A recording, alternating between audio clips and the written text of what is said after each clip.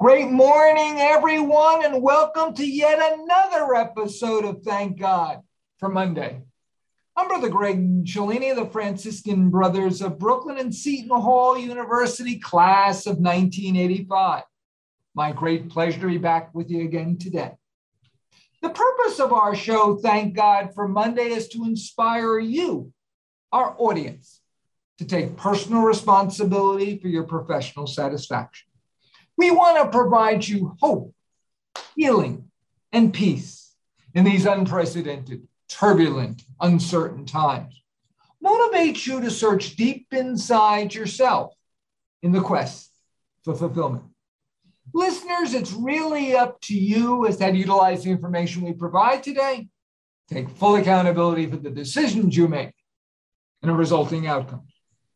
And one of the goals of our show, Thank God for Monday, is to introduce role models of people who take very bold steps in their work lives. This is a very special time, the start of summer.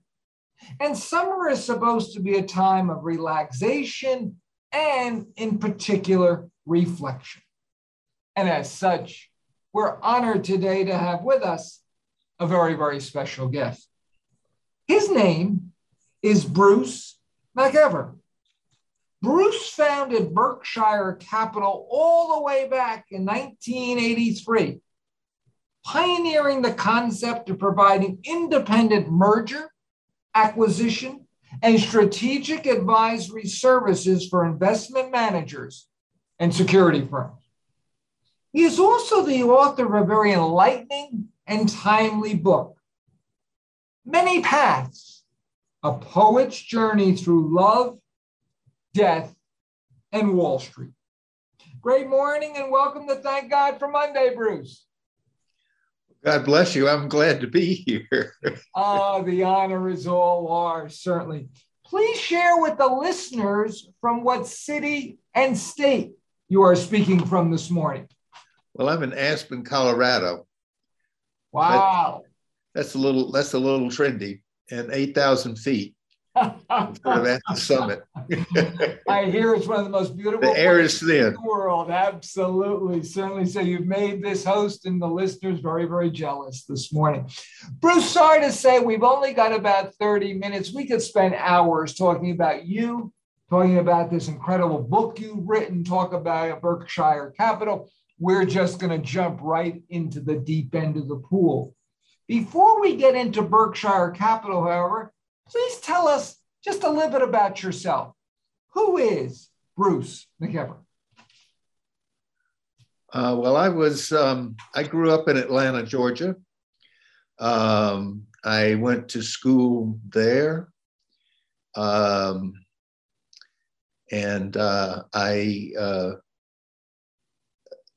got an exchange scholarship when I was at Georgia Tech to Germany my junior year. That sort of got me out of the South, could see the rest of the world. And then, of course, I went to Harvard Business School after I got out of Georgia Tech. But in order to see the world, you have to join the Navy, and that's what I did during Vietnam, and went across the Pacific 3 times. Wow. And then I worked for the Secretary of Defense at the end of Vietnam, which was quite an insightful thing. And I can imagine. Well, thank you for your service, certainly. Now, if we perceive correctly, it's then you started Berkshire Capital in the early 80s?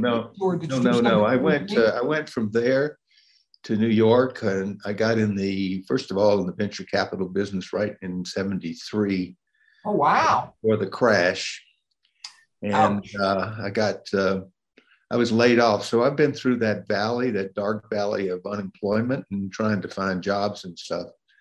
And then just being very disappointed. I got some really good jobs, but I was just very disappointed with what I was doing. And I eventually went to, into therapy. My wife took me in there. I was a workaholic, trying to prove myself. And I discovered, of course, I'm really an entrepreneur. I really like working for myself. And so it wasn't until I started my own business that I really became happy. And it went on from there. The company is still going on. It's got now maybe 50 people, 25 or 30 partners, and Wow. mergers with asset management securities firms. And it's what it does. It's the largest probably in the country and in the world in terms of numbers of transactions. And they're just doing great. I'm the chairman emeritus involved. Good. But the partners are really a great group of guys and gals. That is so wonderful. And thank you, first of all, for your service in Vietnam to our great country, that's for sure. Now, as you said, you started Berkshire Capital in the early 80s. Was it this dissatisfaction with what you were doing that kind of motivated you to do that? Peel the onion a little bit more for us. Tell us what you were thinking and feeling back then, if you don't mind, please. Well, I went through a whole metamorphosis. I think I became, I was on a religious quest like you.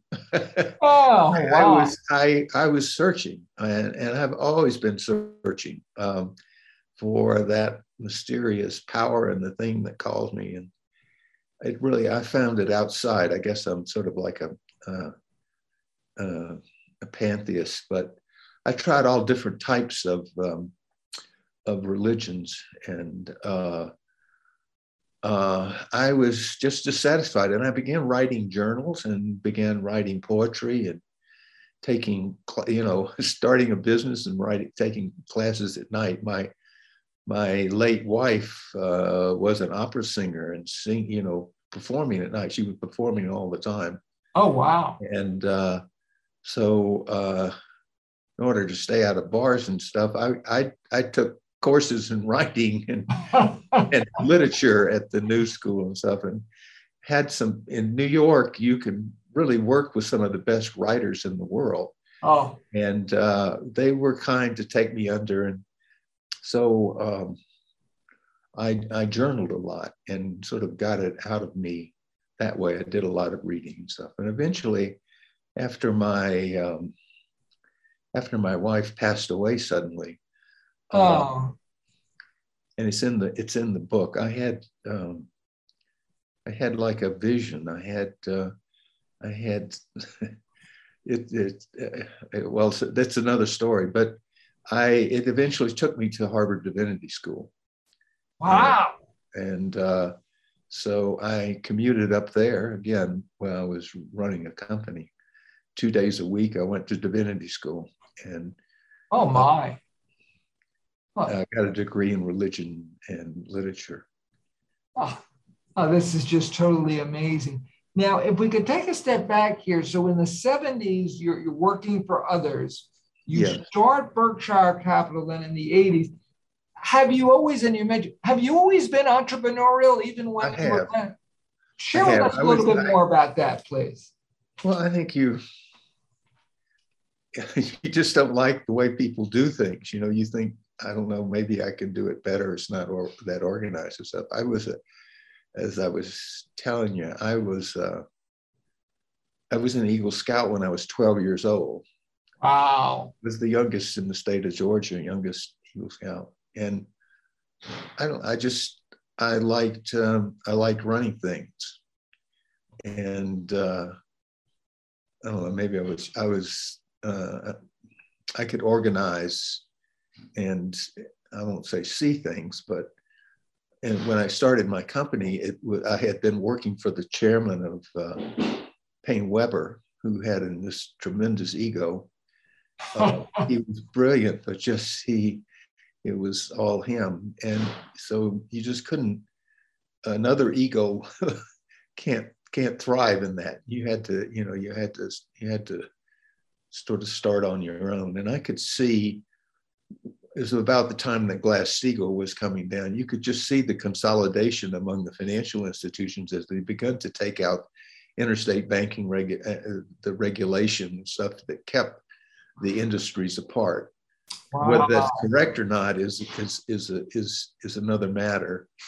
but I could see it happening, and that there was a service needed to put those things together and do it correctly, and particularly for the people that were being the acquirers, to find the right sort of homes and stuff. Wow. So you saw that there was a need out there in the marketplace, and kudos to you. You seized that opportunity to fulfill that need. Yes. Yeah. That's terrific.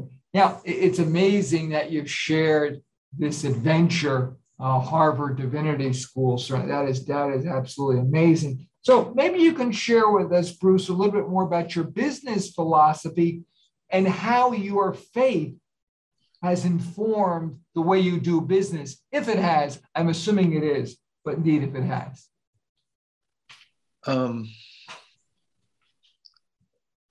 I think my philosophy is a very simple one, and it's the golden rule. Treat other. You don't take the last nickel off the table. You try to do a good transaction. You don't try to do the best one. You don't even try to nail it. Somebody gets screwed one way or the other. If you can do these things that are mutually, because these companies have to live together, particularly service companies which involve people. Companies have to live together after the transaction. And so it's, ours is a psychological business, and putting those things together so they last, and the people last, and the relationships last, is what is needed. It's what's needed in this country at the present time. We're splitting the country apart. This most recent decision by the Supreme Court, Roe v. Wade, it's just going to split the country, Sure. These are terrible decisions on the parts of politicians and such. Anyway, let's not go there. But thank you. I am. So what I'm trying to do is do things that have to be done because of the economic necessity, but they don't have to damage the people that are in those companies. Wow. And how do you preserve it? How do you not break the eggs? Yeah. And just, Bruce, for the benefit of our listeners, I've had the honor of reading this book already and knowing much more about Berkshire Capital, but just to give a little more context for the listeners. So two companies might want to merge together and form a third company, if you will, and then you would be helping those. Is that what Berkshire Capital? We're doing the advisory between the two. You've got to represent one side or the other. Very rare that you can do a real merger, Okay. But you're representing one side or the other, and you're trying to get the best deal that you can, but you try to strike a deal that is fair for everyone. That's the key there. Okay. So your faith. The Sermon on the Mount is the key, the Christian epitome. Share more about that, please. Well, that's our. Have you ever read the Jefferson Bible? I have not, I'm sorry to say. Okay, so Thomas Jefferson wrote his own Bible. He edited the Bible into really moral sayings of Jesus. But the key is Matthew, I think 5-7, which that's the Sermon on the Mount. Now, we don't know whether Jesus actually preached that, because there's a Sermon on the Mount and there's a Sermon on the Plain. But large parts of that are Jesus' actual words, particularly the Lord's Prayer. But in the center, balancing that sort of in the middle is the golden rule. Now, that's not Jesus saying that's an ancient. It's almost in all religions is the golden rule. It's in every tradition. Wow, that's terrific. And so it's like a centerpiece and it's very simple, but very hard to carry out. And like everything in that, I mean, the Sermon on the Mount carried us beyond Hammurabi's code. That was an eye for an eye and a tooth for a tooth, which was in barbarian times a leap in moral. You didn't destroy your enemy. Sure. just took back what they had taken from you. So Jesus raised it to another level, which was turn the other cheek. Wow. And that is impossible. Sometimes it's just, Tolstoy started his own religion doing that. Gandhi freed India using that and was one of Tolstoy's correspondents, and Martin Luther King used that. And, the whole civil rights movement that he did it's a blessing to having lived in the South, just the nonviolence of that and the strict order of that was remarkable. So absolutely. Those were people those were prophets. And so anyway, but it is centered on that golden rule. Wow. Oh, that is so awesome to be able to do business that way, certainly. Now, if we understand correctly, Berkshire Capital, as you say, has a lot of partners, not a little company by any means, but a global organization. I worked in global pharmaceuticals for 30 years, and I know there were some obstacles just being in that environment, but I was a little person on the totem pole, if you will. How did you overcome the obstacles of building a global business? Bruce, this is amazing. Well, it's called, my partners even changed the name to Berkshire Global Associates, which is really quite pretentious because we only have, we got an office in Sydney and London, and that's about it. But anyway, it's the asset management business is a global business. I mean, it's now. Sure. And so we have to follow our clients. We need to be there. You had to globally invest. So we needed to be in those centers. Luckily, the asset management business is run out of big cities like Hong Kong and Singapore and Tokyo and whatever. So you don't have to go far. You just got to go to certain points on the compass. But our first move was in London, and we had a number of things that we tried over there with some wonderful people. And then eventually one of our lady partners, Glenna Webster, married an Englishman. She came in to resign when the partners were trying to, I guess we were down to sort of who's going to draw the short straw and go to London. And we were actually at that point. And Glenna walks in one day, she says, I'm resigning. I said, well, how come? You're doing a great job. She was our first female partner. And she says, well, he's English. And I said, wait a minute. I shut the door. And I said, congratulations. You're our new London partners. Oh, my goodness. That's awesome. So it was it really was awesome. And we had Andrew Martin Smith, who Sir Andrew Martin. But anyway, we had some wonderful people that joined us over there. Oh, that's terrific. Sir Jamie Ogilvy. Oh, wow. Now, what amazes me even more about you, Bruce, you're a published poet. And here you are, this fabulous entrepreneur, going to Harvard, going to divinity school, and yet you're also a published poet. Very, very curious, how did your creativity help you in your business endeavors? I'm assuming it did. Share with us about this, please. Well, maybe it's just maybe you see things a little bit differently or try to see things out of the box. I get my inspiration from nature, frankly, and being outside. I try to keep I try to minimize my screen time. Wow. I spend as much time outside as I possibly can. It's where I've always gotten my inspiration. I write from an image and try to describe that image. Of course, words can't match what is there. I wish I were a painter. I wish I were a composer. and you can do things in different ways, but doing it with words is, it's what I can do. And just painting a picture with words and going off at the image, because the image can be so powerful. It's like an emotional grenade that you throw, which is poetry, or part of poetry.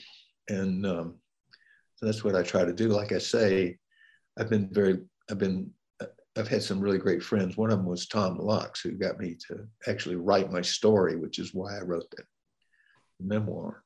Oh, this is amazing, because if you took a look at some of your poems, and really just so beautifully written. Well, and is there an example, Bruce, of an object? You say you like to be outdoors, and is there like an object that you saw that you kind of concentrated on, and then a poem just flowed from there? I'd love to share with the audience, and maybe an example of something. Oh gosh, I don't have any. Just curious, if something comes to mind. Well,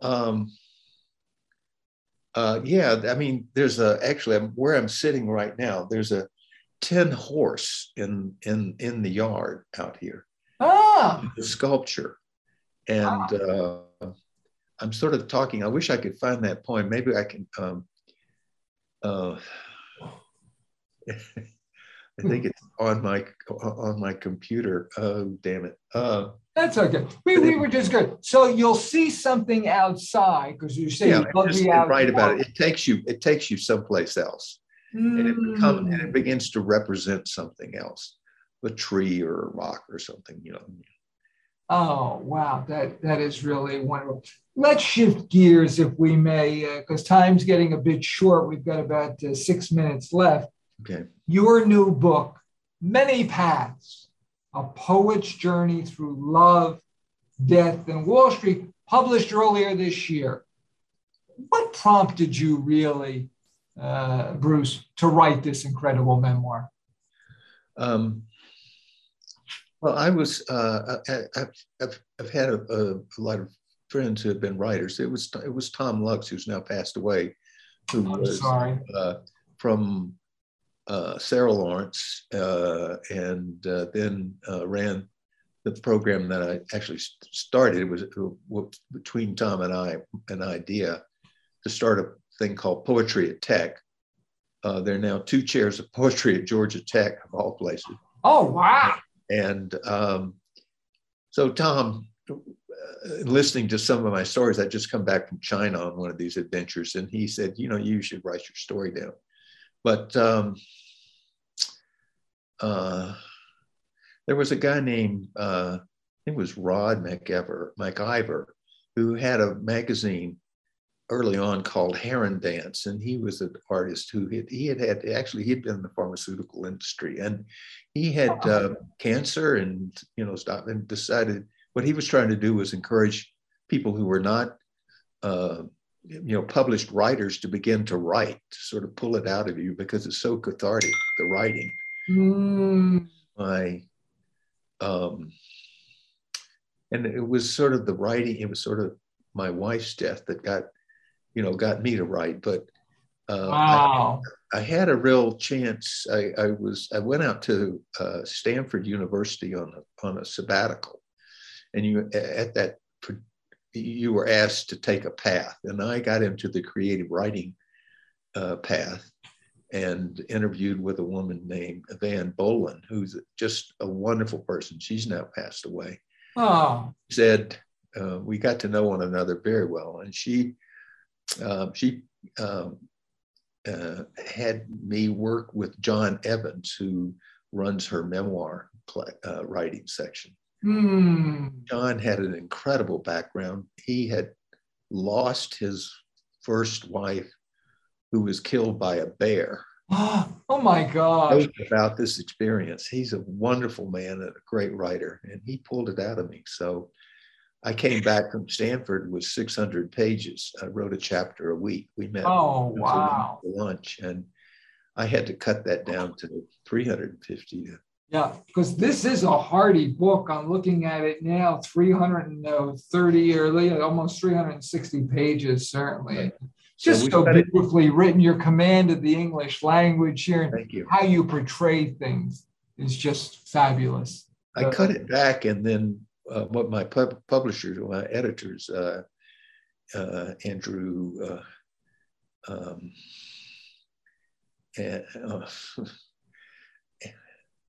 Andrew Sullivan and John Gosley, who are just the guys that run CNR Fest, we put poetry back in it, is what we did. Oh, nice. Yeah, that really makes it so even more beautiful, Bruce. No doubt about that. We've saved the most important questions for last. Where can our loyal listeners purchase Many Paths, A Poet's Journey Through Love, Death, and Wall Street? And is there a way our listeners can even follow you somehow, please? I have a website, brucemcevor.com, I think, www. And the way to get it is through the C&R Press. And they have a website, which I don't have handy in front of me here. That's okay, certainly. You have it. And you can also get it on Amazon. However, through C&R Press, the proceeds of this are going to the Religious Literacy Foundation, which is my how extra beautiful that is. After I got out of divinity school. Wow. Just to share with our listeners again, that's C &R Press. They're out of Winston-Salem, North Carolina. Again, the title of the book, Many Paths, A Search for Love. Many Paths, A Poet's Journey Through Love, Death, and Wall Street. And Bruce McEver. Bruce's last name is spelled, it's actually McEver, but McEver. So listeners, do yourselves a favor, pick up one for yourself. Summer is a beautiful time for reflection. This book is an incredible reflection tool. One of the things it did for me, it helped motivate me even more to get back to journaling on a daily basis, which is so therapeutic. So thanks for that gift, Bruce. But buy one for yourself, buy one for someone else that you love, certainly, and share this memoir as a token of appreciation and love for someone special in your life. Bruce McEver, author of Many Paths, we can't thank you enough for gracing us here on Thank God for Monday today. Yes, we've been enlightened much more. We've been inspired. You have an incredibly courageous story. At Seton Hall, our motto, hazard Z forward, advance despite difficulties. You are a role model of that. So continued joy, success, and all the best with this great book of yours and getting it out into the world. God bless you and keep up your good work. Thank you so very much. Listeners, guess what? Once again, we're out of time. Greg saying our hope and prayer is that when you wake up on Monday morning, just like Bruce does, you'll say, thank God for Monday. Until next week for another episode of Thank God for Monday, have a great week, and we'll see you next Saturday morning again on Thank God for Monday. Bye-bye, everyone.